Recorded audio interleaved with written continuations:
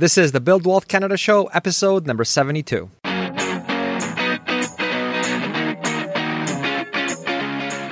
Welcome to the Build Wealth Canada podcast, where it's all about becoming debt-free, accelerating your wealth, and taking control of your money. Now, here's your host, Cornell Schreiber.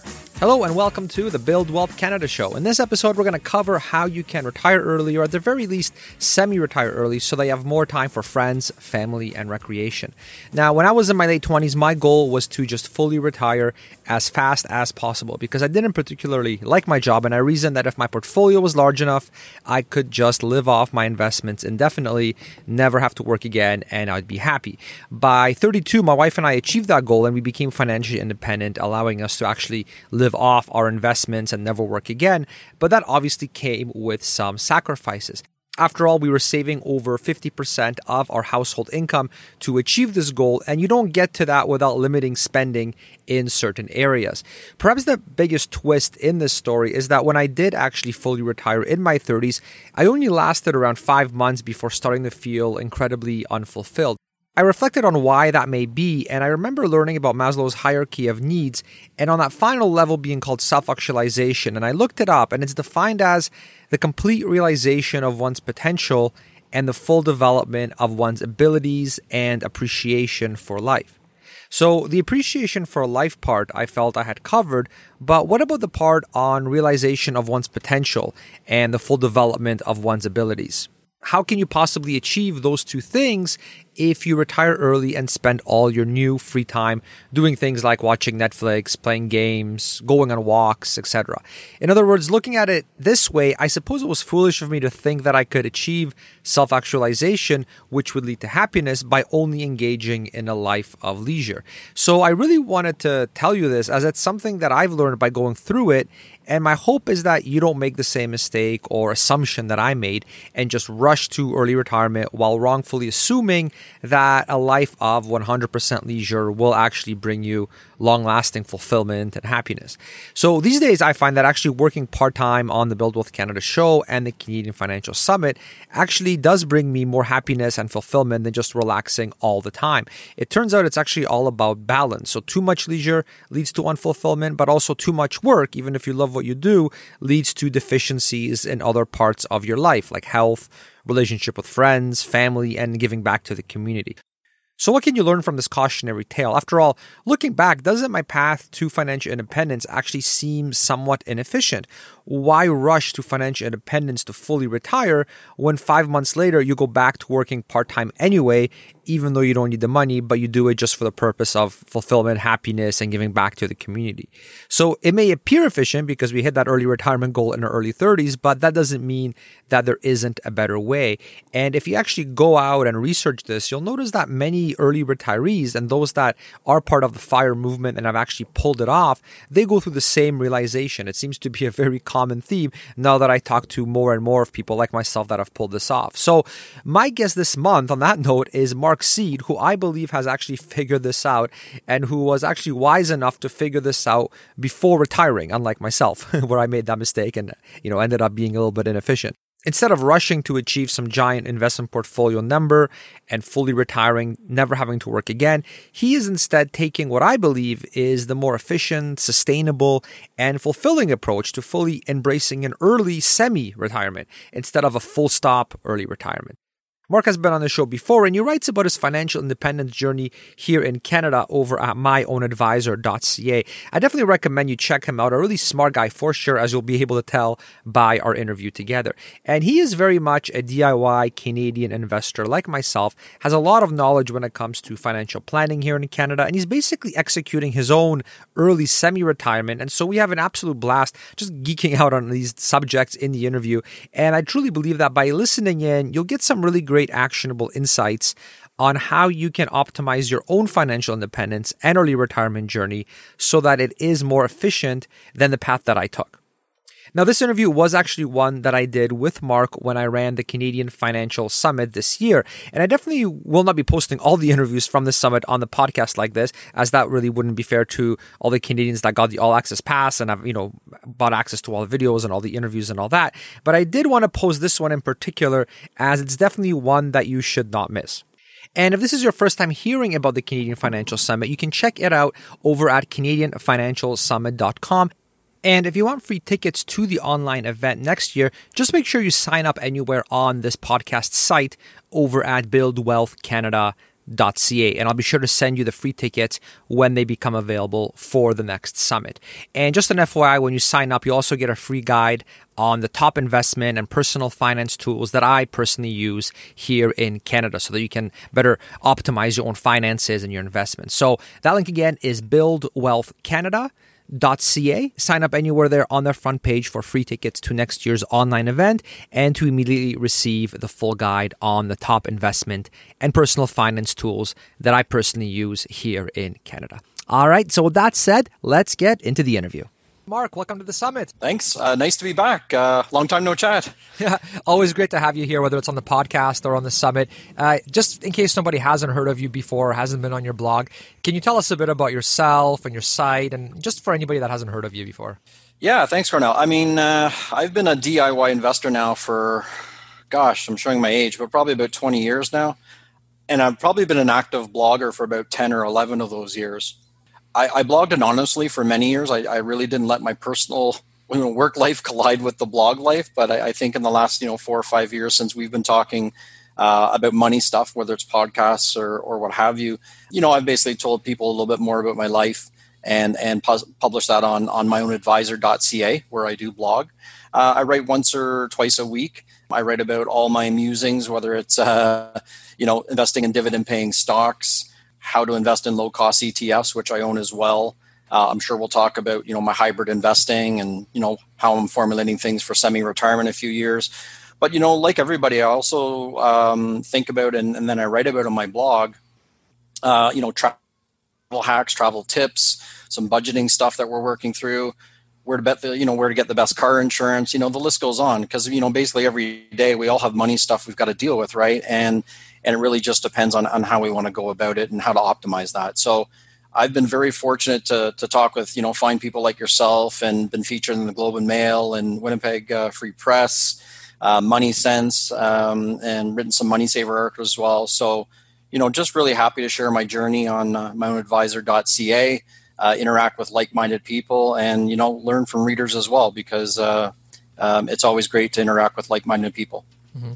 For sure. I love having you on the podcast and just chatting in general because myself, I would consider myself sort of ETF index investor purist. That's pretty much all that I do as far as investing goes. And then you, on the other hand, are more like you already alluded to that a little bit a second ago, you're more of a hybrid investor where, yes, you do the passive index ETFs like what I do, but you also, at least the last time we spoke, you were still doing some dividend investing as well. And so for sure, there's some people that are purists like myself, and then I find there's other people that are like, yeah, we like the ETF passive, but I also like to do a little bit of dividend stocks. And then there's others where, maybe they'll take 10% of their portfolio and they'll just do that. They'll do the active investing with that 10% because they enjoy that kind of work. So I love having you on because with people like yourself, experts like yourself, we really get a nice broader approach and people can sort of pick and choose, which approach is right for them, and they get to see the entire scope of things as opposed to just hearing me talk about passive investing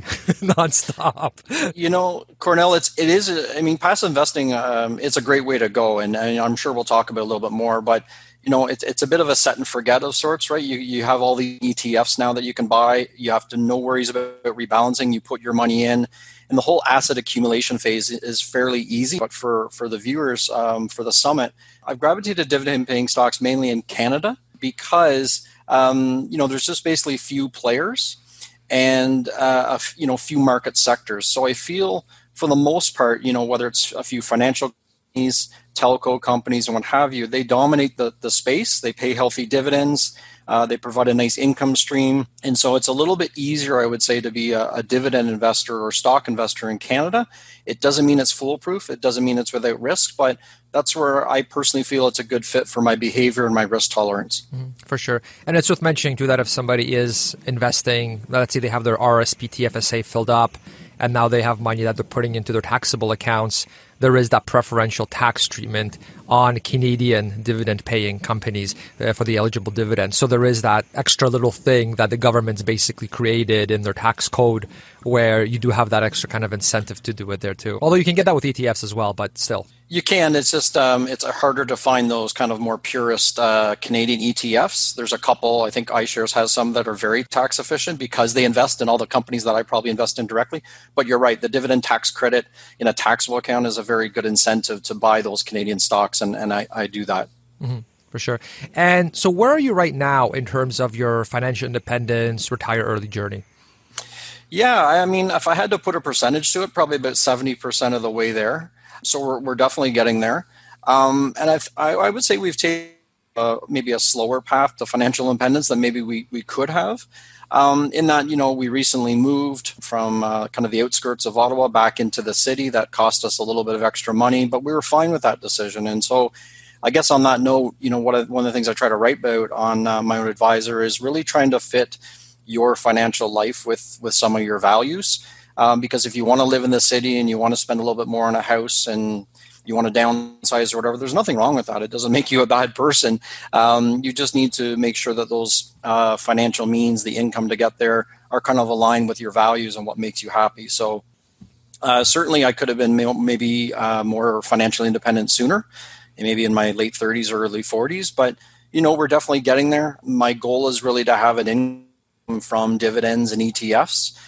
To live from per se, so that I really don't have to touch the capital in the early years. And, we can talk about strategies for that and what I'm thinking about. And I've had a long-standing goal of, earning a certain level of income from my taxable account and my TFSAs, because I feel, that money coupled with my RSP withdrawals, coupled with maybe some part-time work will basically be enough to cover some needs, but also some wants. And so we're definitely getting there. It's I call it a get wealthy eventually strategy, to be honest, because it's not a get rich quick scheme that we're on, but it's a financial plan with dividends and low cost and ETFs that definitely works for us. And, I'm sure we're going to get there soon enough.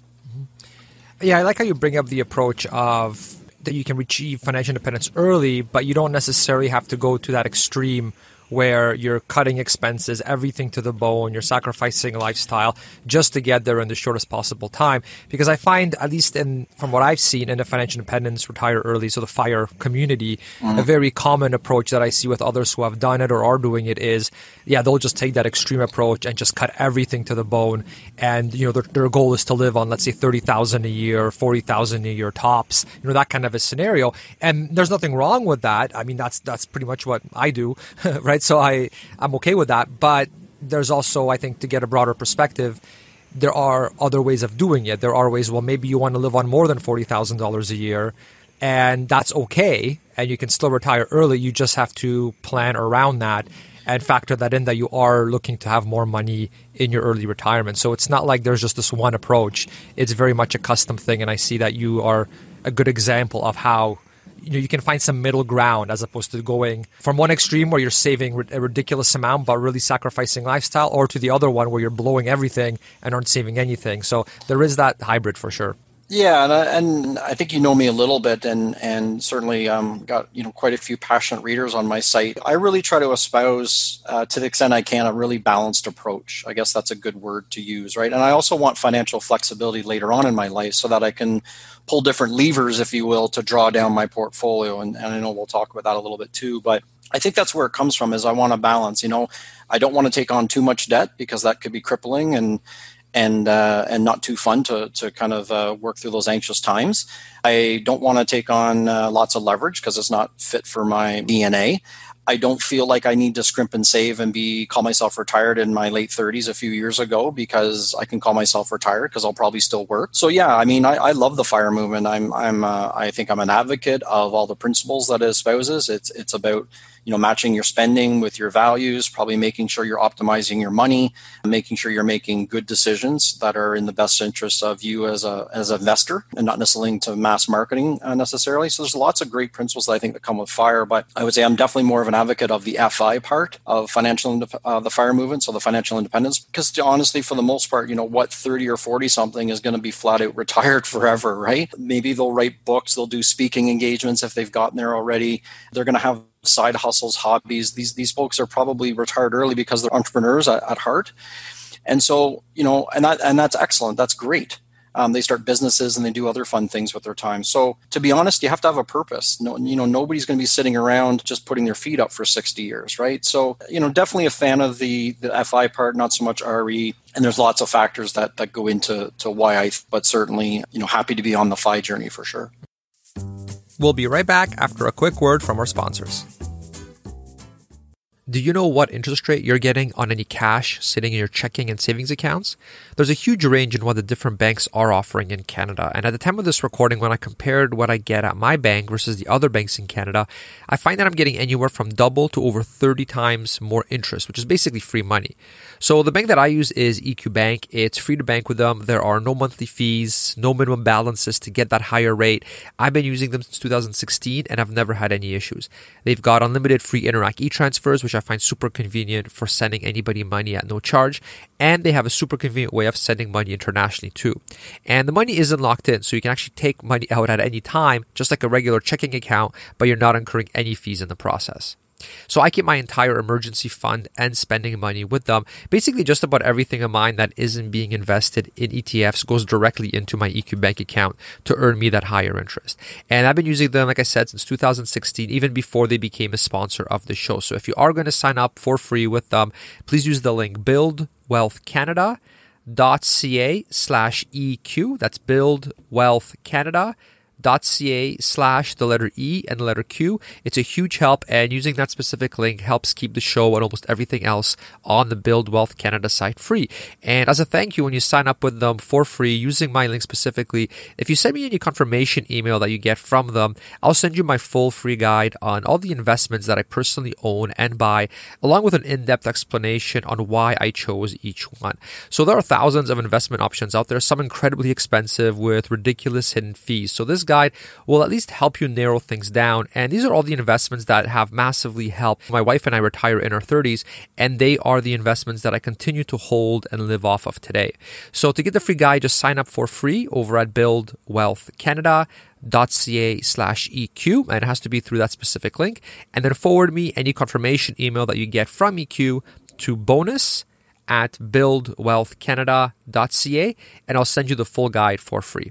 So thank you so much for using that link to support the show and enjoy the free banking and the high interest rate on your savings. Yeah, you definitely have that foresight.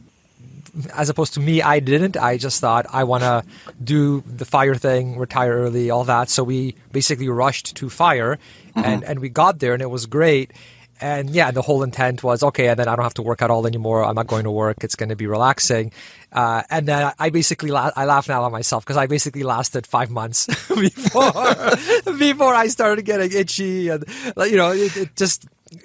I was reflecting on this actually the other day because I was reading on your blog. You had a whole thing about how, what you just said, if you're in your 30s and you have that kind of temperament where you are actually going to really push hard and try to retire that or become financially independent that early, then you're also probably the type of person that's not going to be content, sitting on the beach all day or watching Netflix or playing video games all day in your retirement, because that's just not how you're wired, right?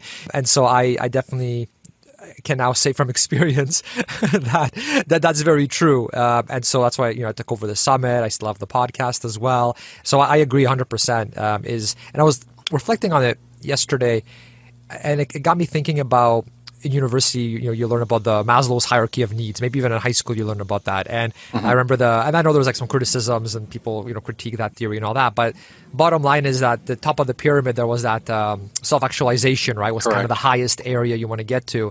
And then what I was thinking about was, well, you don't get to self-actualization by watching Netflix for 6 hours a day. You know what I mean? Humans aren't wired that kind of way.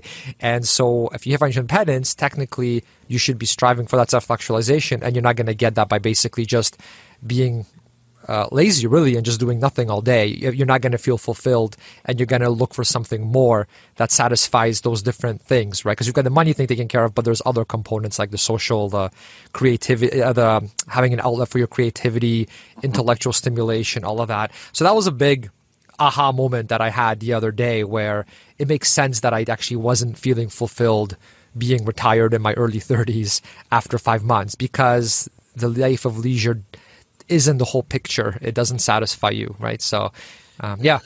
Yeah, it's totally the thing. I think from what I've seen, at least from the 30 and 40 something set that I interact with a little bit on the FI front, yourself included, and a few others in Canada and the US for that matter, predominantly, is that you do need to have purpose. You do need to have that social and emotional connection. I totally agree. You need to follow your passions. I think what FI teaches you a little bit is it puts the discipline and the principles in place so that if you do want to do other things later on in your life, you've got the blueprint to do it. And I think that's the beauty of the FI movement, at least, is that here are hardworking people who have a goal, who know how to measure those objectives and work through a plan. And now you've worked through one thing. It's about continuous improvement and kind of keeping, that blueprint in place, and then you can figure out, well, what's next with my life? Well, what's next, and what else do I want to do? And there's certainly nothing wrong with that. And kudos to the people who have achieved, like yourself, some form of financial independence very early in life, because you have to be very driven to do so. Mm-hmm. For sure. Yeah, I found what it did for us is, or at least for me personally, psychologically, was once we hit that FI number, it gave me the security that I needed to pursue some of these passion projects. Like I've always wanted to run, a business and just not having to work for someone and just do things for myself. But it's scary to do because we have 2 children. My wife's a full-time stay-at-home mom. So, I mean, when you're not FI and you're supporting a whole family, it's scary to say, okay, I'm going to quit this stable salary job and I'm going to pursue my passion of having my own business. And that's what I'm going to do, right? At least for me, that was, I guess I'm risk averse in that way, where I found that really risky. And so once we hit FI, it became like, hey, I can actually do this now and not be scared that the kids aren't going to have enough food, aren't going to have enough food on the table. And so it kind of gave me that freedom. And I find now, by actually working on the summit, by expanding the podcast even further, I'm actually happier doing that now than I was in those 5 months where I was just watching TV, playing video games, just, doing the typical kind of, I've heard the term, retirement honeymoon phase, right? And then eventually that passes and you're like, okay, what's next with my life? Because this clearly isn't satisfying, right? So for sure. Totally. Yeah. So you have taken all that into account, and it sounds like you're essentially saying, I'm not going to do a full retirement. I'm going to do a semi-early retirement. Can you talk about that, and how are you structuring your portfolio for your early semi-retirement? Yeah, it's a great question, because I think I've said this on my site, and I'll probably continue to say it over the years. Personal finance is very personal, right? But I think there's some common things that a lot of investors should at least consider. And so I'll lay those out. So first of all, fortunate to have a defined benefit pension at work. It's not the gold-plated pension that from the federal government or other types of collective agreements or institutions or what have you. But it is quite good, and I'm very thankful for it. So for me, Cornell, I've always considered my pension a big bond, because it is tied to some of those large bargaining units and some of those institutional frameworks that the pension plans are tied to. So by having a defined benefit, my benefit at the end is defined. So I kind of know what that income is going to be at some point, albeit with maybe some early withdrawal penalties or something. So for me, having that big bond, and I do have an article about that on my site, what it allows me to do is take a little bit more risk with my personal portfolio. So that's why I do have the Canadian and US dividend paying stocks for the dividend tax credit as well. But I also invest in low cost ETFs for growth and capital appreciation. So with that kind of mix, I've started to sit back and started to think about my semi-retirement plans in the next few years. And I thought, okay, well, what's the right portfolio mix that I need to sustain this? And so how is that going to look? So my thinking is I'm going to take a bit of a modified bucket approach. So a typical bucket approach would be, maybe a bit of cash, maybe it's a 6 months or a year's worth of expenses for emergencies or rainy days, or just when the stock market goes through something horrific, right? Then there's a wedge or maybe a bit of a security blanket in terms of a GIC ladder. Maybe it's a 1 or 2 or 3 year GIC ladder. And then the rest is really in equities or a mix of, a bias to maybe an 80-20 or a 70-30 equity or bond split. Mm-hmm. I've changed that up a little bit because I have that defined pension, such that I think my 3 buckets are probably pretty secure in that I'll have about 1 year's worth of cash to enter semi-retirement with. That's going to cover off, emergencies around the condo, any bad market for 12 months. If I had to ratchet down my spending, that year's worth of cash could probably last a year and a half, maybe 18 months. I'm going to continue to have my mix of Canadian stocks and dividend-paying stocks and the like from Canada and US. That's going to provide me with hopefully a fairly tangible income stream. And then I'm also going to have my third bucket, which is my low-cost ETF, so predominantly in my RSP. And I'm going to basically invest in the US market, any Canadian equivalent, and I'm basically going to get a bunch of growth out of that. So my thinking is I'll have the cash as a security blanket, and then I'll basically live off the distributions of my dividends that are, my dividend-paying stocks, as well as the distributions for my low-cost ETFs. I'll probably work part-time. So like we were talking about earlier, maybe I'll do some part-time work in the first 3 to 5 years and just kind of see how that all plays out, because I can stay in the workforce. If I feel I haven't saved enough for whatever reason, our needs are higher, our wants are higher, I can probably always go back into the workforce. And if it works out, then, we can talk about sequence of returns risk and other things. But if things work out in my favor, then, kudos, I'm in semi-retirement and there's nothing wrong with that. So that's kind of my thinking, is to take a bit of a bucket of because I think it makes a lot of logical sense, but it also has a bias to long-term growth and equity and capital appreciation. So you mentioned having 1 year cash set aside for the expenses. Now, I've seen different ways of setting that up. One is some people will just say, okay, if I need $40,000 a year of spending, I'm just going to have 40 grand sitting there in a high interest savings account, and I'm basically done with that bucket. There's also the other approach, which is what I do, where, okay, let's actually factor in all the different income sources that are coming in, like the dividends, like any interest or whatever the case may be, any sort of government benefits if you get those, anything like that. So basically reliable income that you're going to get for sure, or with a very high degree of certainty. And so let's say you're saying I need 40K, but let's say 20K is going to be covered by those reliable income sources on an annual basis. Then you really only need 20K, right, in order to fit your $40,000 spending to have that 1 year bucket taken care of. Which approach do you take, or is there some third one I haven't thought of that you prefer? I actually have a bias to the first one a little bit, because it kind of aligns to my conservative maybe nature. I am invested in dividend paying stocks because there's risk there, of course, as there are with any equities for that matter. But I have a bias to just kind of keeping the cash in I don't know if the high interest savings account exists anymore, Cornell. Maybe it's an adequate interest savings account or a modest savings account. I don't know what they're called anymore. The high is a relative term, yeah, because of how crazy these interest rates have gone. It's relative for 2020 days, right? So, no, kidding aside, I mean, I think I'm more of a bias to kind of have a bit of money. I let it set aside. It'll accrue some interest, and I'll kind of draw on it when I need to. And what I will use is probably the safety of the distributions and the dividends that are flowing in as my fairly reliable income stream. And again, I'll be working part-time. At least that's the plan. So the combination of having some cash on the side, having a fairly reliable income stream from the portfolio, not touching the capital at all in the early years, and also having some part-time income, those are three levers I feel I could pull in any 1 or 2 years worth of window. Because, people aren't, retired or otherwise, you're probably not, as much as we say we won't watch the stock market, you're probably not going to live in a bubble, and you probably won't not read the news about how things are going with COVID or, what interest rates are doing. So you're always going to be going through kind of a replan process, I feel. And so it's important to kind of get in the habit of that when you get into semi-retirement or full-on retirement, because you'll have a lot of lead time or racetrack to figure out what levers you can pull in your own portfolio to kind of make sense of things. So that's kind of the plan for me, is to basically set aside that money as an emergency fund, really not touch it, and rely on some of the other income streams and part-time work to make a go of it in a few years. And what I really want to stress to listeners and viewers of this is that if you take Mark's approach, you can actually do a semi-retirement way quicker than if you were to take the approach of, I'm just going to, like what you typically see in the FIRE community, where people will say, okay, I'm going to take, let's say 3.25% or 4%. There's a whole debate around that, but I'm going to take this static amount, and that's going to, and so to do that, I need, let's say, $1 million or $1.5 million. And I could see how that can seem overwhelming, intimidating, very unmotivating to people, because if you're just getting started and you're making, you're fresh out of school, let's say, you're not making that much money yet, your career is about to go on an upward trajectory, to hear something like, okay, I need $1.5 million or $1 million to fully retire, I mean, you almost want to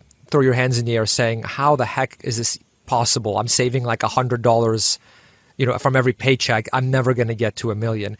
And so it can be very demotivating because people might say, well, I need $1 million because that's the number that's usually thrown around at least in the early retirement community. But with your approach, you can make that number so much smaller if you are saying, hey, I'm willing to work part-time. And so that's going to provide me with a really big cushion. And it drastically reduces the amount of how big your portfolio has to be to pull it off. So, so I'm really glad you mentioned that approach. And I think it's really worth highlighting 100%. Yeah, I really think that the thing that I've learned about myself over the last few years certainly is, while I want to be busy and while I want to work on my own terms, so I call it FIWOOT, right? So financial independence, working on own terms. Mm-hmm. For me personally, to kind of go cold turkey, if you will, and jump out of the workforce with both feet and just assume that everything's going to be perfect and happy and I'm going to know exactly what the future holds, I think I'm kidding myself. So I just know enough about myself that why do that when I have other options available?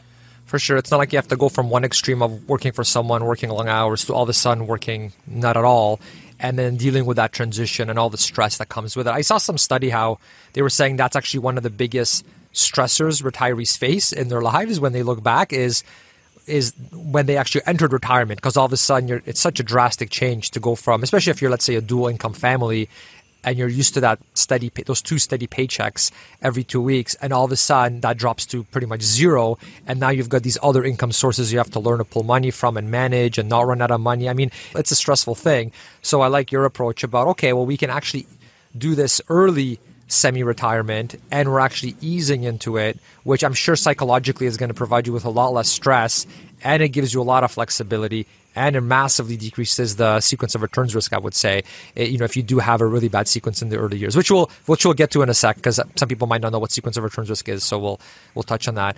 Before we go there, though, when you have that money that's invested in ETFs for sort of that longer portion of your bucket, and you're actually withdrawing you're taking out some of those capital gains to live off of, what's the structure that you like to go with that? Because I've seen you mention the variable percentage withdrawal strategy.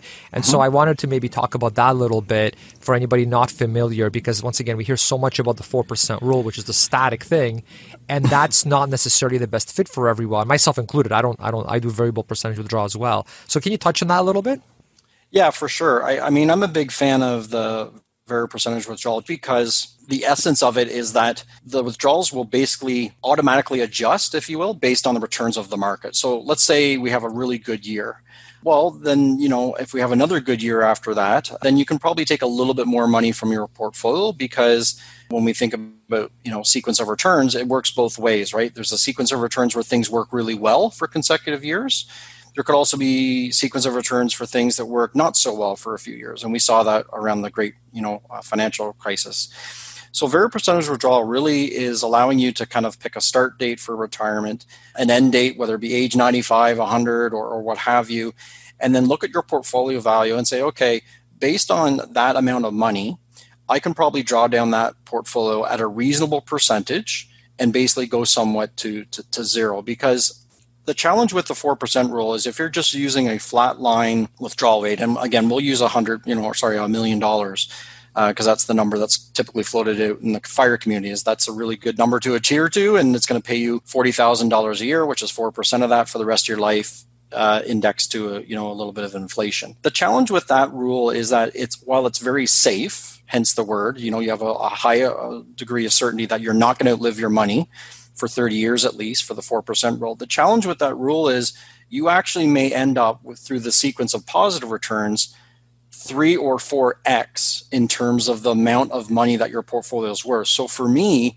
when I think about what we're working hard and saving for right now, the challenge with the 4% rule is while I could go to zero in 30 years, there's a really high degree of chance, like 50%, that I'm going to have 3 times more of the money in another 30 years. And I'm going to be 70-something, and I'm not going to know what to do with the money. So maybe I have to gift it and do some generational wealth, and that may be all fine and good. But you may end up actually with a lot more money than you think you should using the 4% rule.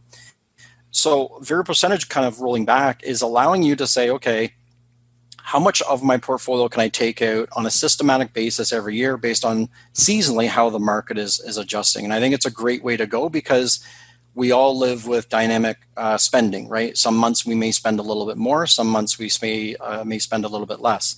So by using the tools, and you can find the post on my site, if you just do a quick Google variable percentage withdrawal, Mino Advisor, it'll come up right probably at the top of the Google search. But you can look at Boggleheads and various wikis on variable percentage withdrawal. There's free calculators for it. What you'll find is it allows you to spend a little bit more in good years. It allows you to spend a little bit less in bad years, or forces you maybe to ratchet things down.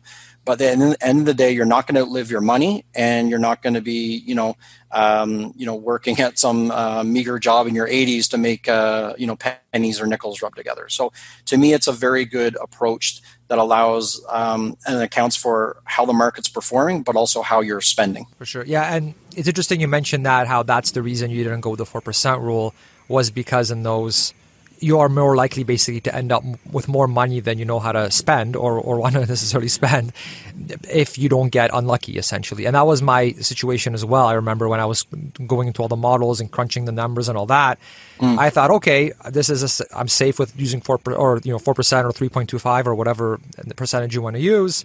But then when I ran the financial models, it's like, wait a minute, if I actually get like sort of an average case, not even like an amazing stock market returns, but just an average case, I'm going to end up with a ridiculous amount of money. And that just sounds very inefficient because you're growing this massive portfolio. You had a good run in the markets. You're allowed to spend it sustainably, but it's like, no. Stop. You can't. We have to stick with the 4% rule because 5 years ago we said I'm going to take 40% out and that's it. And even though the markets have been doing great, you're still only allowed to take that out plus inflation. And so I felt, okay, this can't be efficient. It's a lot.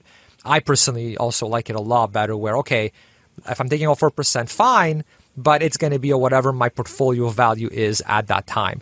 And that way, if the markets are doing great, you maybe take that extra vacation, whatever the case may be. If the markets are doing horribly, like 2008 financial crisis levels, okay, so we're not going to take our trip to Europe that year. Let's save it for when the markets recover. Maybe we just do stuff locally, something like that.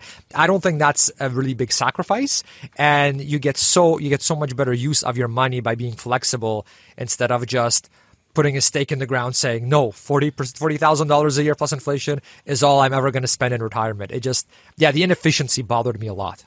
Inefficiency bothers me a lot. You know this well, Cornell, because you're living through this right now, and I'm ready to embark on it soon enough. Just not sensible to think that you're always going to spend this amount of money this month, this quarter, year after year after year. Life does not work that way. If life was that systematic and that logical, it would be too robotic and it would be downright boring. So the reality is you need tools like VPW, like variable percentage withdrawal, in my opinion, to give you kind of the insights that spending and also your portfolio returns will be very dynamic. And that could be with your 100% equity portfolio. It could be with your 70-30 mix of stocks and bonds. Even if you're more conservative and you want, much more GICs, maybe you have pensions, maybe you have some generational wealth, you have an inheritance, maybe you can certainly spend a lot less. But it allows you that financial flexibility. And I think, how do I design my semi-retirement around the financial flexibility to give me the best chance of not only spending my money that I've worked really hard to save, but also allowing me to draw it down in a reasonable manner where, I'm not passing anything on or I'm not leaving too much on the table. We'll be right back after a quick word from our sponsors.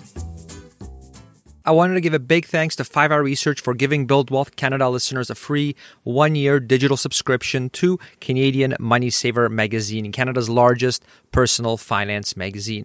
And you can get that by signing up for free 30-day access to all of 5i's investment research. There's no credit card required or anything like that. And when you sign up for free, you'll receive access to over 70 company reports, which is perfect if you like to invest in individual stocks. Maybe you like dividend stocks, for example. So you'll get some suggestions on those. You get to see some good research on that. You'll also get 3 optimized model portfolios and answers to over 90,000 investing questions, along with the ability to ask your stock stock and ETF questions directly to 5i's research team of analysts. Now, the team at 5i don't sell any investments. They don't get any commissions or bonuses from suggesting stocks and ETFs to you. So I've been a long-time partner with them, as they are one of the very, very few companies in Canada that are truly unbiased when it comes to the research and suggestions on stocks and ETFs, and that aren't just, telling you what you want to hear so that you buy investments through them so that they can earn their hefty commissions. So you can get free 30-day access to all the research and resources over at buildwealthcanada.ca/research. And as a thank you for trying them out, you'll receive a free 1-year digital subscription to Canadian Money Saver magazine, Canada's largest personal finance magazine. So you can buy one issue of the magazine on store shelves for $5, or you can get it free for an entire year. Plus, you'll get access to all past issues of the magazine too, just by checking out 5i's research over at buildwealthcanada.ca/research. So I encourage you to check 5i out. It's a great place to get some truly unbiased insights on your investments, especially if there is an ETF or stock that you are considering and you want an unbiased opinion from a professional, trained financial analyst that isn't there to sell you anything. So you get free access for 30 days, and I'm sure you'll learn an absolute ton. All right. So again, that link is buildwealthcanada.ca/research to basically get free access to both. And now let's get back to the show. I think an important point to mention as well is during different life stages, your spending can vary quite drastically. So if, for example, right now, let's say you do the early retirement thing like we did, and you have kids, well, we have kids expenses that we have to do. Yeah. If eventually when you have an empty nest, okay, you don't have those kids expenses anymore. So your spending is going to be a lot less, in theory, assuming the kids, go on their own and are assume they leave. Assuming they leave, right? But I mean, that's a pretty big deal. Like, okay, we went from raising 2 kids and paying for them and all this stuff, and now that's gone. So now how much money we need to be financially independent and be semi-retired or fully retired is all of a sudden a lot less. And then I've seen studies as well, which would basically show that, okay, when someone is more traditionally retired, let's say you're 65 years old plus, it's not like your spending is the same every year in retirement. Usually there's different phases of the traditional retirement too, where, okay, in your mid to late 60s, that's maybe when you do more of your traveling because you're more likely to be healthy, you have the willingness to travel, it's more fun. And then, then you kind of get into and then after that, things start slowing down a little bit. Like when you're 95, let's say, are you really going to be doing a scuba diving trip in the Cayman Islands? Probably not, right? Probably not. Probably not. And so it's, I would say, foolish to just make this broad assumption, like you said, where, okay, if 40,000 plus inflation is what the 4% rule says, I'm going to do that every year for the rest of my life. It just doesn't work that way.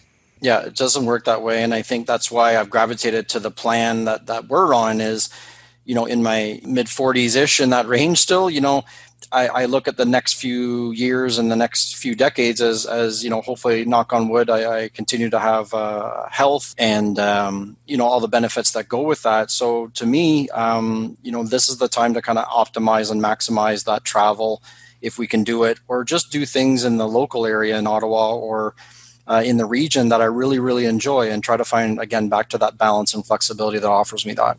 For sure. Yeah. And then because you're financially independent, you can, since you are working part-time, you can then take that money and use that as your travel, to do those extra trips, that kind of a thing. It gives you that flexibility as opposed to taking that trip and then thinking, okay, I hope the markets are doing okay, that kind of, and then it's always kind of on the back of your mind. At least that's how we've structured it, is with any sort of passion projects income that we generate. That's kind of our, okay, this is to take the kids to travel some with the kids, get some good experiences while we're young and healthy, and use that for, and then the portfolio is there to basically make sure that all those essentials are covered, all those essential expenses are covered, with a little bit of fun sprinkled in, but nothing too crazy. So that's the way, at least that's the way that I currently look at it. Yeah, and what's interesting about you and I is we're going about it a little bit differently, and obviously there's a few years of age gap difference, but at the end of the day, we're kind of both arriving at the same conclusion in terms of having that base income that we know we can rely on, and then doing passion projects or other things that are adding the extras in life, and there's nothing wrong with that whatsoever. I think if folks want to choose that particular path, there's many ways to kind of get there. For sure. So we talked about variable percentage withdrawal, that strategy. There's different ways of structuring it. So there's different spending floors and spending ceilings you can do. You can incorporate it with your bucket strategy. So many different variations out there of that. How are you personally thinking of structuring your variable percentage withdrawal process or strategy? Yeah, so I guess to answer the question, I'm kind of thinking it more from a I would say what order to draw down what accounts. I think I'm looking that way. So there will be the overall portfolio value. So again, if you've seen the VPW spreadsheet or calculator, check it out. It's very easy to use, very intuitive. So I would put in my portfolio value there, and I would say, okay, what sum of the parts is going to get me to that $40,000, $50,000, $60,000 a year or whatever I want to spend. So when I look at, okay, if that's the first year I want to spend this, and maybe the next year if the markets are good, I'll spend a little bit more, or if they're not so good, I'll spend a little bit less. But let's use that as a ballpark, somewhere in the range of 40 to 60 a year, including covering all basic needs, but also some extras and wants in life. What I'll try to do, Cornell, is I'm going to say, okay, looking at that range of money, where can I draw that money from? Where is that money going to come from? Because this is what I want to spend, but I got to figure out how I'm going to actually get it. So then what I've done is some modeling and, various spreadsheets, and there's other calculators out there as well in terms of, RIF and RSP drawdown calculators. Kudos, a small plug to taxtips.ca, no affiliation, but menu of stuff and calculators to use.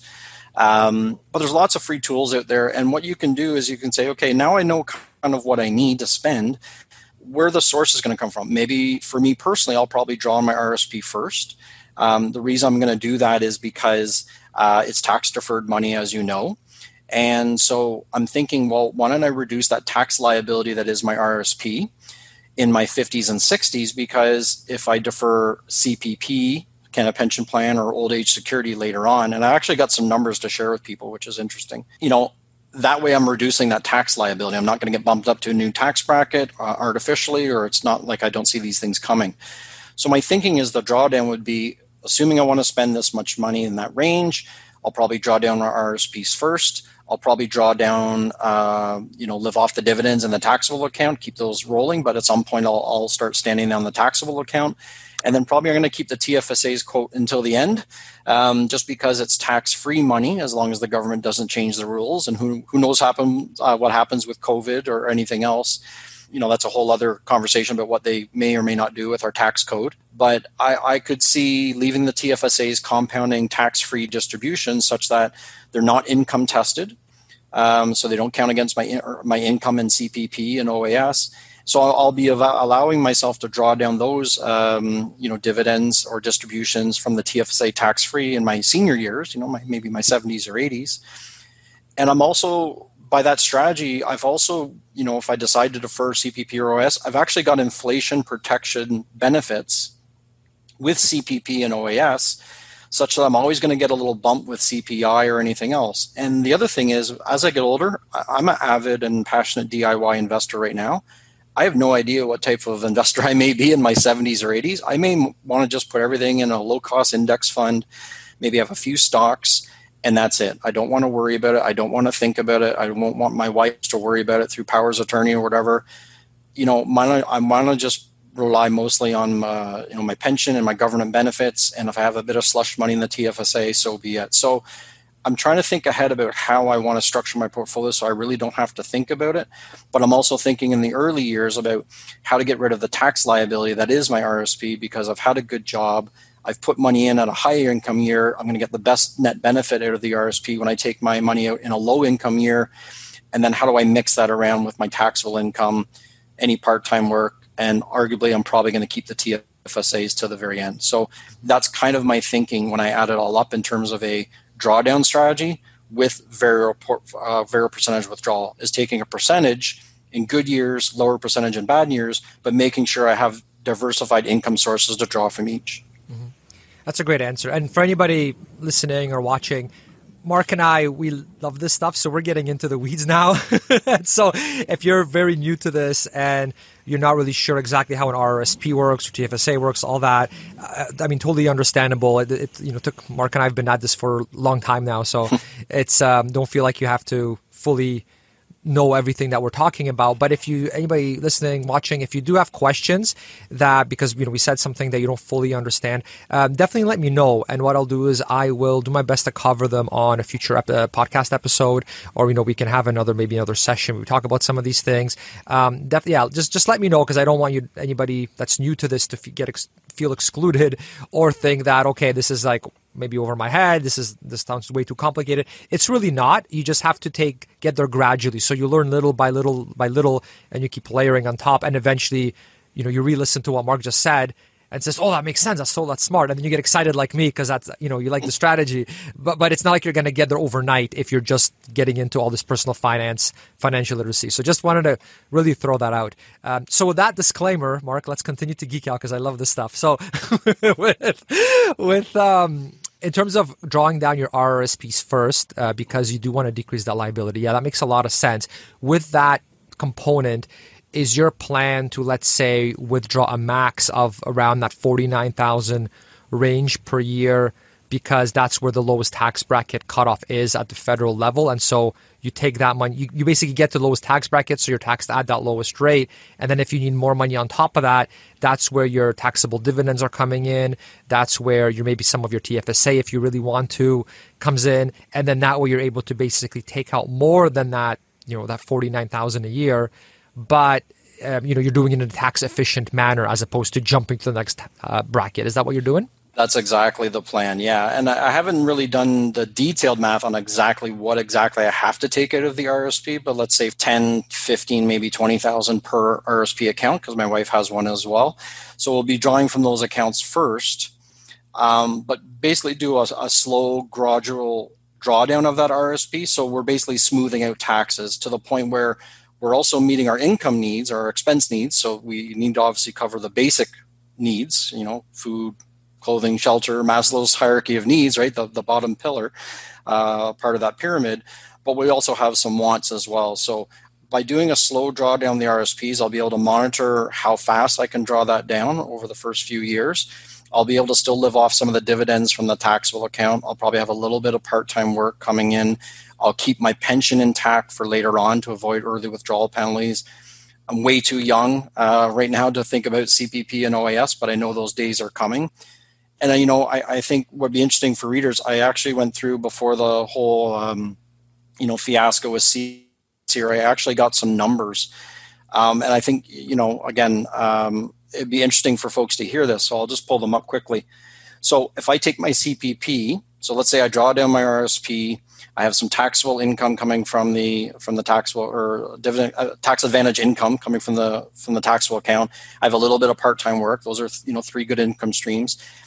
If I rely on that for the early years of retirement, and I take my CPP at 60, it looks like I'm about $6,000 to $7,000 a year, and so would my wife, right? So, and that's not uncommon. That's probably average, right? Very average in terms of your years of contribution. If I take CPP and OAS at 65, okay, so OAS is now layered on, it bumps to about $17,000 a year, okay, which again is probably not unrealistic. It's at least $1,000 to $1,500 per person if you've lived and worked in Canada. So get this, if I defer an OAS to age 70, and that's really based on maybe just working the next few years full time, CPP and OAS combined jumped to $1,000 per person. So combined, my wife and I could potentially, if we defer both to age 70, I'm not saying we will, assuming that $20 today, it's about $49,000 a year. And it's inflation protected. So getting back to what I was talking about earlier, the opportunities of having lots of different levers to pull, whether you invest in a taxable account, doesn't mean you have to, but the ability to draw down an RSP, the ability to potentially have TFSA, you don't need to have a company pension. I'm very fortunate, but maybe you have a part-time job, maybe you have a side hobby, you like woodworking or doing other things. The ability to pull on different levers is, I think, really important in terms of a drawdown strategy. And so I would encourage everybody to think about what kind of income sources you're going to have. And then it becomes more of a discussion with your fee-only planner, or, if you're really good at this stuff and you enjoy it inside and out, like, some of us do, you can come up with some models where, drawing down the RSP may make tax advantage sense, and keeping TFSAs may make tax advantage sense, just given the nature of the account. So I'll pause there, but I think, understanding your income sources and what you need from what, and then playing around with some of those scenarios are hugely important asset decumulation strategies that people should think about. Mm-hmm. Can you list those numbers again, what it was if you didn't defer versus did defer to get the higher amounts? The audio cut out a little bit, I think, on your internet there. So no problem. I just want to make sure people hear the difference of the amount that you guys can get annually by basically setting things up so in such a way that you are able to defer and get that guaranteed income for basically for the rest of your lives. Yeah, for sure, Cornell. So I think my CPP, assuming I work a couple more years full time, my CPP at 60, because you can't take OAS until 65 based on current rules, is about 7,000 or so a year, which is in line with about the average, per month for most people who have worked and lived in Canada and contributed to the plan. 65, that number bumps up for CPP to about 10,000, a little over 10,000. So you can see about a $3,000 bump. And again, that's assuming I've stopped working in the next few years, right? The money will just sit there and then the plan. And then OAS at 65 is about 7,000. So now you're up to 17,000 at age 65 for CPP and OAS. If I wait till 70 for both programs, it actually bumps up to 24,000. So you're looking at, on average, maybe a 40% bump when you average out CPP delays and OAS delays. You're looking at about a 40% bump, 17,000 to 24,000 if you delay CPP and OAS. I'm not saying certainly folks should universally do that, but I think it's an option for people to consider if they've got those different levers to pull: RSPs, taxable money, maybe a pension plan, maybe inheritance, other things that come through to provide cash flow or portfolio value to people. It's definitely an option I would think through and talk to your fee-only advisor about, or run some modeling yourself. For sure, yeah, you definitely want someone to do that analysis with you. Like even if you're can do it yourself, it's good to get a second opinion, I would say, from a fee-for-service financial planner. Because, yeah, it's a very significant move. Like you just said, it's a huge increase in pay. And that money is basically guaranteed money from the government, right? It's not subject to the whims of the stock market, things like that. I mean, the government may change some rules and things like that depending how things go. But sure, it's a pretty secure thing with the CPP and OAS, at least with the way things are currently in Canada.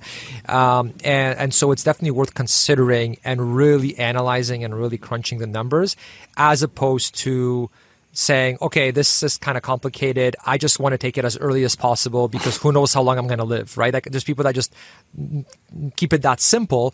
And so I think I'm happy you brought those numbers up just to encourage people to say, look, this isn't that simple of an answer. You really do want to get a holistic view of all your income sources, what you have. Can you defer it? Is it worth? Because it is money that is guaranteed for the rest of your life. And it grows, and you get way more if you defer, and so that may actually be the better option for you depending on your circumstances. So, so thanks for bringing that up. And then one thing I wanted to add as well is you talked about the tax liability and why you're drawing down on your RRSP now so that you don't have this giant tax liability at the end. And for anybody that's maybe new to all of this, the whole idea there is that for something like OAS, basically, if you make too much money in retirement, in traditional retirement, they basically start clawing back your benefits. So you actually get less because your annual income is too high. That's what they do. And so what you want to, and the thing is with the RSP is that you're basically forced to withdraw it and withdraw a certain percentage of your amount. And so what Mark is talking about and the whole sort of logic, and feel free to jump in, Mark, if I'm, if you have anything to add there, but the whole sort of logic behind what Mark is doing is saying, I don't want to just leave my RRSP alone and not withdraw from it at all in retirement until I'm like 65 or whatever, because eventually I'm going to be forced to take out as a percentage of that. And if I haven't touched my RSP at all, that RSP has grown so massive that now the percentage that I'm forced to withdraw annually is actually very, very large. And that's actually going to bump Mark up into a higher tax bracket, which you obviously don't want. And so Mark is basically doing financial planning and using some really good foresight that, okay, if I don't touch my RSP at all, there's going to be hell to pay from the tax angle when things get older if you just leave it alone. So let's start drawing some of this RSP gradually now and basically manage my tax bracket so I'm consistently staying ideally in the lowest tax bracket, as opposed to being forced to take it out later, taking out money you might not even need at that point, and getting taxed like crazy on it, right? So, do you have anything to add there, Mark? Did I explain that clearly enough? No, that was excellent. Okay. I just, the only add-on I would say is, certainly if you have a tax problem in retirement, and I've said this on my site many times, assuming you have good health and your family has good, that's a great problem to have, right? Mm-hmm. But if you can optimize and work with your portfolio and draw down things in a certain tax efficient order, if you have the opportunity to do that, you probably should, because you will pay less tax. So I just think those are things for people to think through. For sure. Yeah, and you're right. These are kind of problems. Oh, no, I have too much money that's being taxed. It's kind of I can see that being interpreted negatively. But I guess, someone can think of it of, okay, I saved, let's say, $10,000 in taxes this year, or whatever the case is. Okay, well, if you want, you can now take that and donate it to your favorite charity, for example. Correct. Right? You could do that, or leave it to your kids, or whatever. Do some good in the world with it if you want. You probably would rather take that 10 grand and put it towards a charity than just saying, here, government, have the 10K, spend it however you please. I'm pretty sure it's safe to assume you'll be happier donating it to your favorite charity. I think that's a very safe assumption. Yeah, yes. Yeah. So whether you like the government or not, I'm sure you like giving money to your favorite charity better. So I think that's safe. Favorite charities, passing it to your kids, exactly, investing in their TFSA, go on that nice trip you've put off, whatever it may be. 100% agree. For sure. So just to finish talking about the variable percentage withdrawal, so there's certain percentages that you can use for that, right? Where you're taking a certain percent of your portfolio at that time, which makes it much different than the 4% rule. What percentage would you use if you are doing the variable percentage withdrawal? Because I've gone on the Boggle. This is just me geeking out with you here. I've got on the Boggleheads resources when it comes to variable percentage withdrawal, and they've got some really cool information there. Spreadsheets, some really smart people working on that stuff. And I think the lowest one I saw was 4%. And which is like pretty nice because it's 4%. For sure. But it's for someone that actually is doing more of like a traditional retirement. So if you're an early retiree, it's like, okay, can I actually take out more than 4%? So I've been using 4% personally because that's the lowest that kind of went on their spreadsheet as a very percentage withdrawal. But yeah, what's your take on that? Have you looked into it at all? I've looked into a little bit. Yeah, I don't have necessarily the numbers right in front of me right now, but I think 50s, again, depending on the good years and bad years and the suggested withdrawal versus what you actually take out. And again, play with the calculator because it depends on your bonds and the like. But I think when you get to your mid 50s, like age 55, it's actually suggesting something like 5.4%, 5.5. So I think people will be pleasantly surprised that, again, it's not the 4% rule. You can actually probably take out a little bit more in your 50s and a little bit more in your 60s. I think by the time you get to 70, it's almost like, registered retirement income fund rules. Like you're looking at 6, 7, 8%. They want you to spend your money. Yeah. But again, the thinking with variable percentage withdrawal, as you know, is that it's allowing you to live the life for the money you've saved. It's not designed for you to pass on massive amounts of generational wealth or anything else. So the beauty of the VPW method is based on your portfolio and what actual returns are actually happening in the market. It's allowing you that financial flexibility to really spend a little bit more in your good years and a little bit maybe less in the bad years, such that you really don't have this massive 3x, 6x RSP value or anything else in your estate, much later in life. And, for folks that are much more conservative and are never sure if they will outlive their money, there's certainly other ways of going about it. But I would encourage people to look up VPW and play with the numbers a little bit, because I think you'll be pleasantly surprised. For sure. I was very pleasantly surprised how high those withdrawal percentages got as you got older. I mean, it's incredible. I mean, compared to just grudgingly sticking with 4% because that's what the 4% rule said.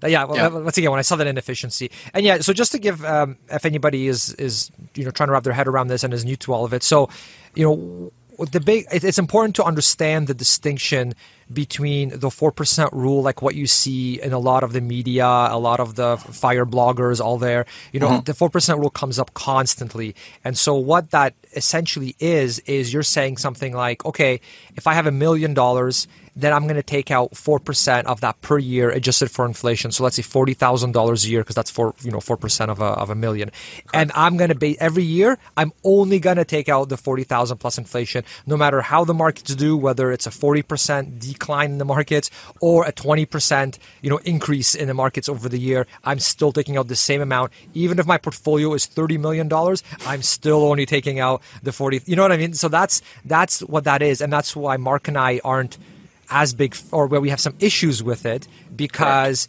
unless if you get unlucky, you're like, okay, great. But if you get like a more average or good scenario with sequence of returns, you actually end up having more money than you can spend, and now you're basically just kind of wasting it. So, or it's not efficient. Versus the very percentage withdrawal what we're talking about now, and then when I said like 4%, or Mark's saying when you get older it's like 5% or even more, the reason the number is able to be so much higher than 4% is because you're not taking out 4% no matter what. You're taking out, like let's say we're saying using 4% or 5% like Mark said, you're just taking out that percentage on whatever your portfolio value is at that time in that year. So if let's say you're using 4% and your portfolio's $1 million, yeah, you take out 40 grand. But if it's, let's say your portfolio, we had a massive decline, your portfolio dropped 40%, then you're taking out 4% of that decreased amount of 40%. So you're taking out a lot less. So the amount of money you get from your portfolio every year can actually fluctuate very wildly. And so that's one of the negatives of the very percentage of the drop, because you don't have that level of stability. But the pro is that you end up basically harvesting for a bad analogy, you end up harvesting your crops or whatever when the times are good. And when times are bad, like you said, okay, maybe you don't take that Europe trip this year. You know what I mean? And so you're kind of doing it that way. Do you have anything to add there, Mark? I just want to clarify, because I think that's a really common misconception people have between 4% rule, and then some maybe think that's like the only way to do it, where it's definitely not. Yeah, no, you've nailed it. And really, if people can just think about the variable percentage withdrawal, if they just break that down, it's withdrawing a variable percentage based on how the market is or isn't doing in any given year. So it is providing you with a lot of drawdown, but withdrawal flexibility based on how your portfolio is performing, whether it's lots of stocks or lots of bonds or anything in between. For sure. And that's why you talked about using the bucket strategy, how you have a cushion for instances where the markets are bad. And I do the same thing. I have a bucket. I use the bucket strategy myself as well. I feel quite comfortable with that. And so for anybody listening, the kind of reasoning there is, let's say, okay, you're taking out 40,000 a year, 4% on your portfolio because your portfolio is $1 million. But let's say that gets cut in half one year because we have like a 2008 financial crisis all over again. Well, maybe instead of, before you were taking a 40K a year, all of a sudden you're down to 20,000. And that's a pretty big chunk to spend $20,000 less this year than you did last year. Not everyone feels comfortable with that. And so that's why, at least I don't want to speak for you, Mark, but at least for me, that's why I have these extra buckets set up of money, of cash in a high interest savings account, so that when that storm hits, when we have the next 2008 financial crisis, I'm still okay just taking out that 20K and basically supplementing the rest of it with the money that I have on the, in my cash cushion, essentially. Exactly. It's basically a modified or some form of cash wedge, and that's exactly my approach as well. Awesome. So let's talk about sequence of returns risk. I don't think we've really covered it too much.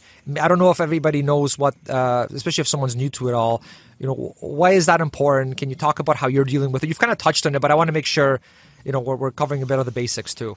Yeah. So look at sequence returns as basically, for those that maybe are not too familiar with it, it's really when you enter retirement or semi-retirement that I'm trying to embark on in a few years. It's that sequence. It's that kind of near-term, volatility, if you will, where if you have a bad year one year, and then you have another bad year one year, and then you have another bad year one year, especially if you're invested maybe highly in equities, that can have a really negative impact on what you draw down in your portfolio. So if you start with it, like I said, we'll go back to the $1 million because it's a round number. It's fairly easy for folks to kind of grapple with. You plan on taking 3.5, 4%, whatever the variable percentage withdrawal kind of calculator says. Maybe it's 5.2. You've retired in your 50s. So you take out your 52,000 or whatever it may be at 5.2%, and you have equity markets tank. COVID, the markets did not recover from COVID. We're down 10% next year. Okay, well your portfolio is now down 10%, and you've taken out your 52. So now you're down quite a bit of money. Next year's another bad year. Now you're down maybe another 10%, and the year after. So what the challenge with sequence return is in the early years of retirement, it can have a very long-standing negative impact on your portfolio. So you'll want to basically work with a withdrawal strategy, maybe a little bit more conservatively, in my opinion, in the early years of retirement, because drawing less from your capital is going to provide you with probably a more realistic chance of having that capital come back and eventually grow again. So think about the Great Recession. Think about maybe the tech bubble for folks that were investors in the 90s, late 90s. We saw some very significant declines and very challenging times in the equity markets, but they did come back. And in some cases, they came roaring back. But you can't predict when that's going to happen. So by allowing yourself to be a little bit more conservative in your drawdown, meaning how much your income you're actually taking out from your portfolio and your capital in the early years of retirement, it's a bit of a hedge to make sure you prolong that longevity, or avoid that longevity risk in terms of outliving your money or drawing money too soon. So certainly we can't predict the future, but there's a lot of models. There's actually some free calculators, I think, FireCalc and probably a few others. I think Portfolio Visualizer, maybe a few more out there, that allow people to go through the sequence of returns risk and say, hey, if I started retiring at this year and I want my money to last 30 or 40 years, what's going to be the impact of that bad sequence of returns on my portfolio, and how is it going to impact my income level? Conversely, there could be very good sequence of returns, right? We saw a massive bull market coming out of the Great Recession, right, 10 and 11 years ago. So it can work both ways. The challenge with our future is it's always unknown. Nobody has a magic crystal ball. So our challenge is to think about the levers you can pull as part of your withdrawal strategy, the conservative nature maybe in the early years of retirement, and maybe having some bonds or some cash wedge or things that you could maneuver and use in the early years of retirement. And really after the first 5 or 10 years, if you've survived that, and you've kind of done your drawdown, your portfolio's running fine, you're spending your income that you've worked so hard for, I think you're largely over the hump. But your biggest risk, I think, in early retirement, semi-retirement, is really those first 5 to 10 years. What can happen with that portfolio value? And that's why you have cash wedges. That's why you have GIC ladders.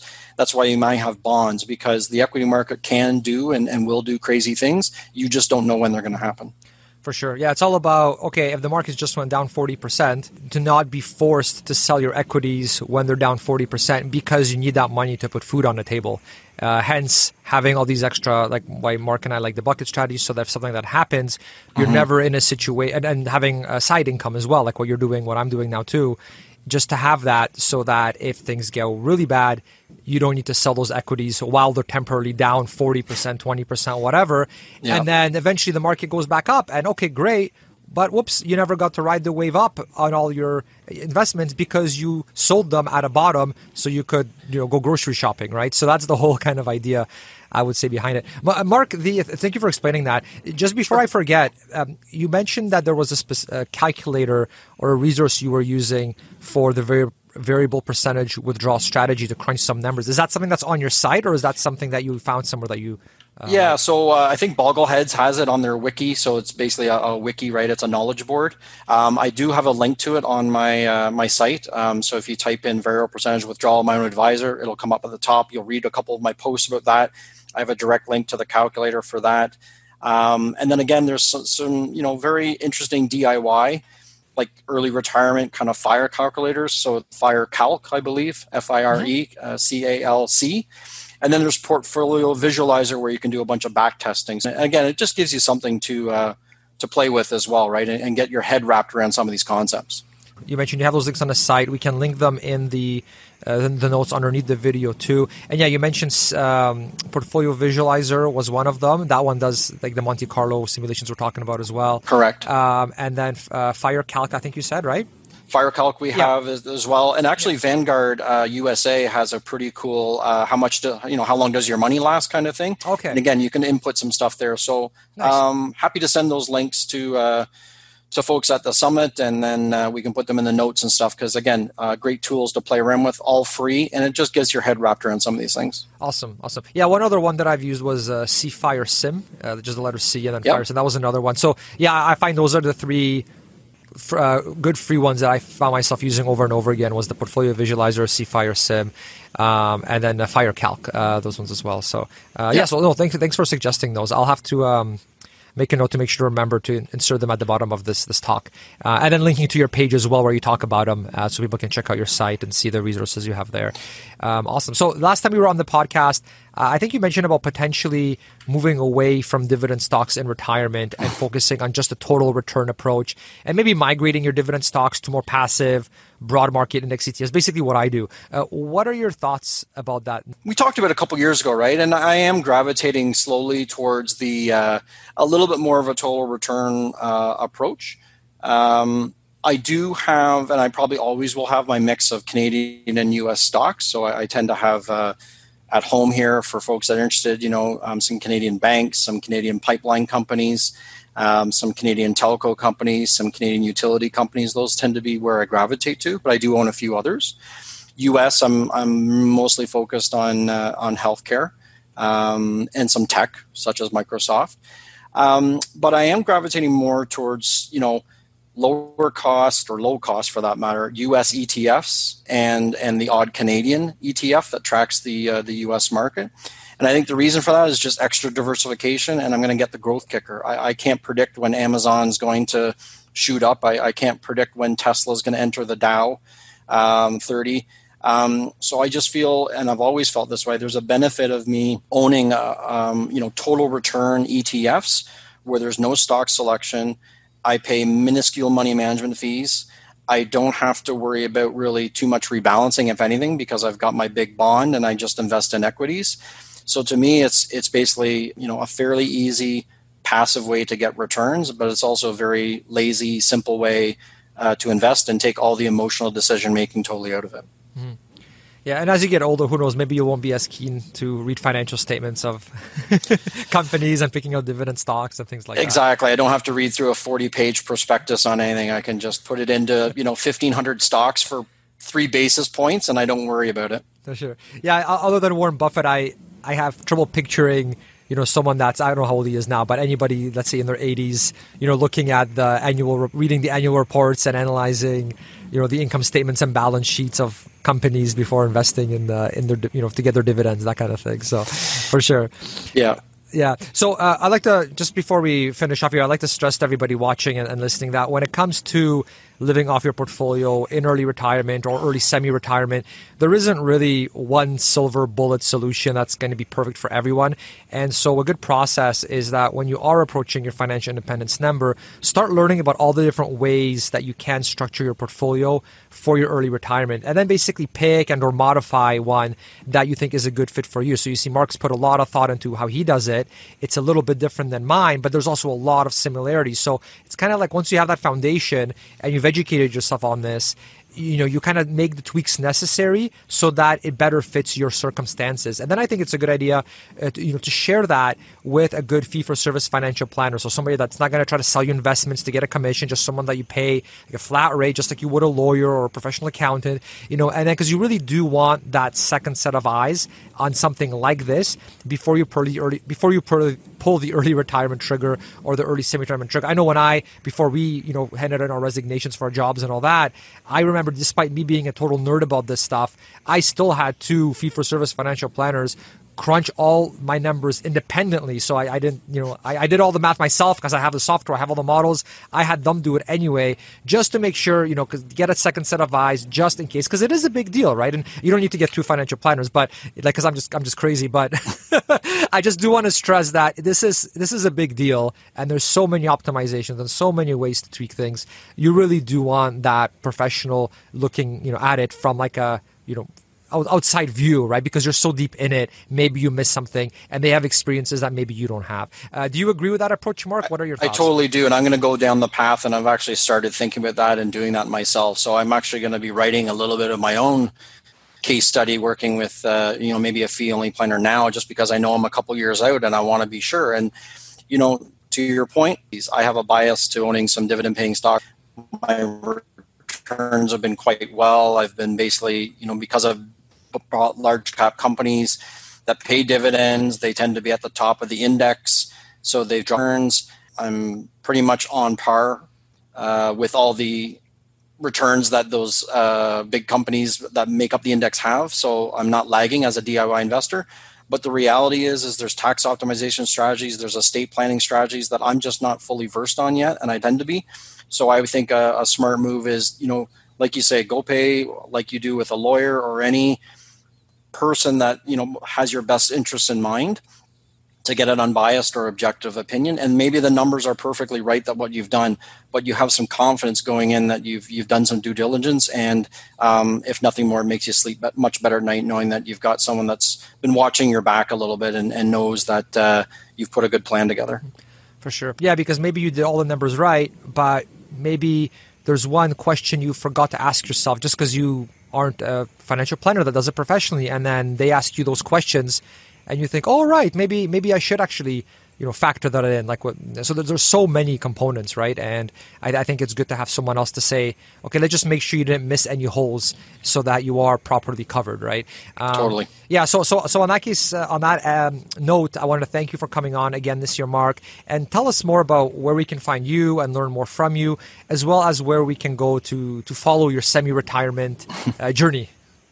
Yeah, thanks, Cornell. So, obviously, huge pleasure, and thanks for doing this to you. I do appreciate talking about all these things, sharing what I know, but also learning from other people. So on that note, folks can follow me at my site. It's called My Own Advisor. So it's myownadvisor.ca. I post there, like I said, probably about once a week or so. It could be things that I've seen in the market, trends that I've seen in the industry, just general perspectives on any money stuff, but I also share my financial journey about what I'm investing in, why I'm doing it, how our income is coming together for that semi-retirement dream of ours in a few years, and any other things that kind of come top of mind. You can also follow me on Twitter. I'm pretty active there. I think I may have just passed 7,000 followers or something there on the Twitter machine, so I enjoy interacting with people there and seeing what's there. And then, on my website, I've got lots of books, links to media. Been fortunate to be on Build Wealth Canada podcast and other podcasts, including some of late.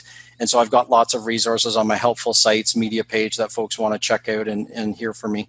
So I encourage you to check it out, subscribe, and follow along. I look forward to seeing you on the site. Awesome. All right. Well, thanks so much for coming on, and thanks for the Build Wealth Canada podcast plug.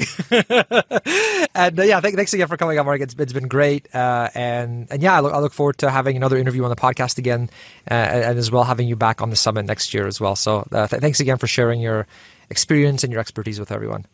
You too. Thanks again. All right. Take care. Cheers. All right. Thanks for tuning in. In case you missed it, this was just one of the 30 talks that I had on this year at the online Canadian Financial Summit. So to join me for free at the next one, all you have to do is go to buildwealthcanada.ca and sign up anywhere on that homepage by just entering your email. By doing that, you'll be put on the mailing list to get free tickets to next year's summit right as I release them. And as an extra bonus, when you sign up for free, you'll also immediately get my guide on the top investment and personal finance tools that I personally use here in Canada to help you optimize your own finances and investments. So that link again is buildwealthcanada.ca. Sign up anywhere there on the front page for free tickets to next year's online event and to immediately receive the full guide on the top investment and personal finance tools that I personally use here in Canada.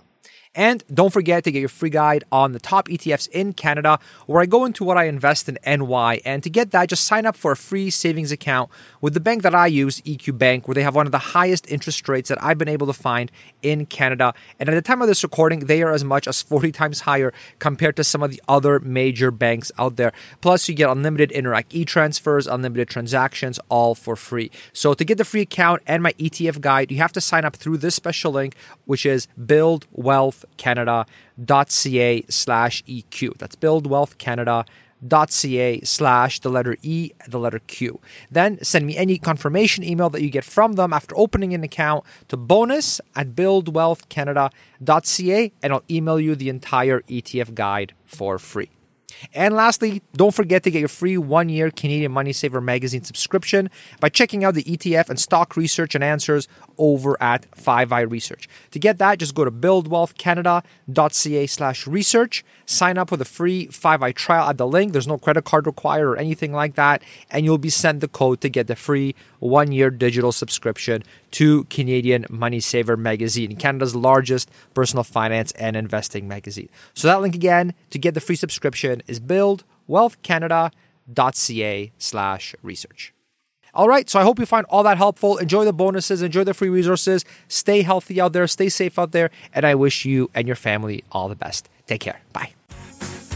Thanks for listening to the Build Wealth Canada podcast at www.buildwealthcanada.ca.